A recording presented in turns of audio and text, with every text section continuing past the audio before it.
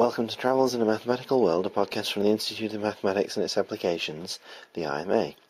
My name is Peter Rowlett. This is episode 29. 29 is prime, and the 29th power of 2 is the largest power of 2 to have all different digits. Regular listeners will know Noel-Ann Bradshaw as the maths history contributor to the podcast. Noel-Ann is a PhD student at the University of Greenwich, and this time we hear from her about her research. Broadly speaking, my research is in the area of evolutionary algorithms for financial applications. I completed a mathematics degree a few years ago here at the University of Greenwich. I had originally intended to go into teaching, but my studies had excited me so much that I wanted to do some in-depth research of some kind. As an undergraduate, I had particularly enjoyed topics such as optimization and computer algorithms, and I had also undertaken a group project in financial mathematics. So the idea of doing research into an area that combined all of these greatly appealed. One thing I want to try and emphasise is why mathematicians have to do computing.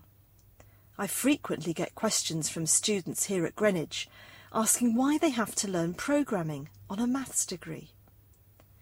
Quite simply, programming is the mathematician's tool, and thus we need to learn how to use it. It is not enough to know how to prove and theorise. We also need to perform the calculations, and these are often too hard in terms of time to do by hand. Many numerical procedures can be done on mathematical software, but by no means all, and this is not always available.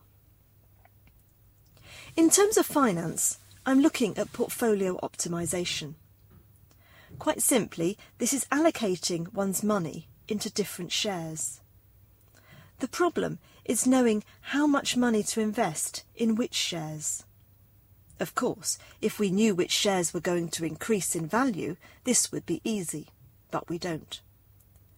What we do know is what has happened in the past. Traders use various algorithms for predicting which shares are today's best or safest bet. And this is all done looking at the return on a share and also the risk. The return is based on how much money you make in one day or in one trading period. So if today's price is £1.10 and yesterday it was £1, then the return in the day is 10 pence and the relative return is 0.1.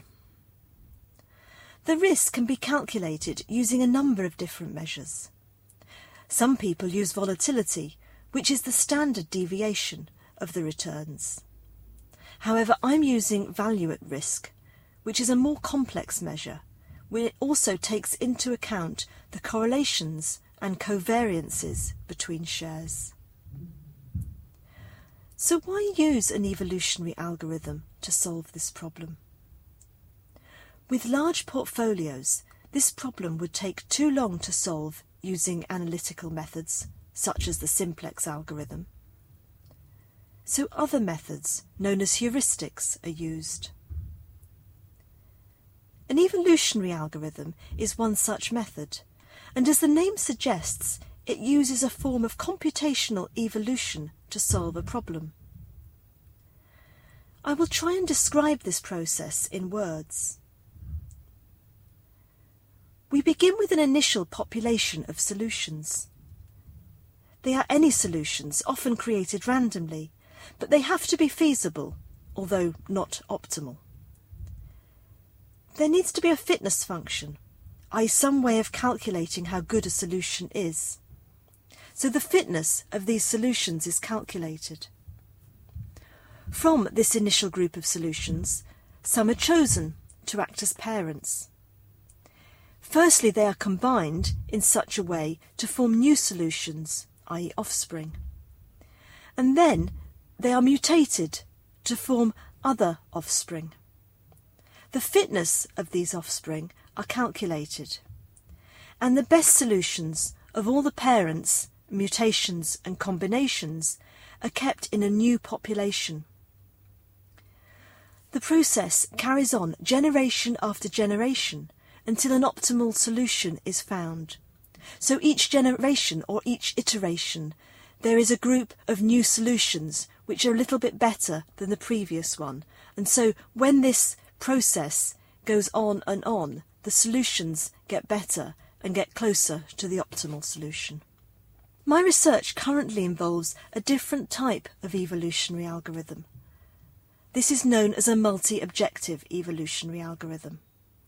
Now, as the name suggests, this algorithm has more than one objective function, and it is particularly suitable to solve portfolio optimization problems.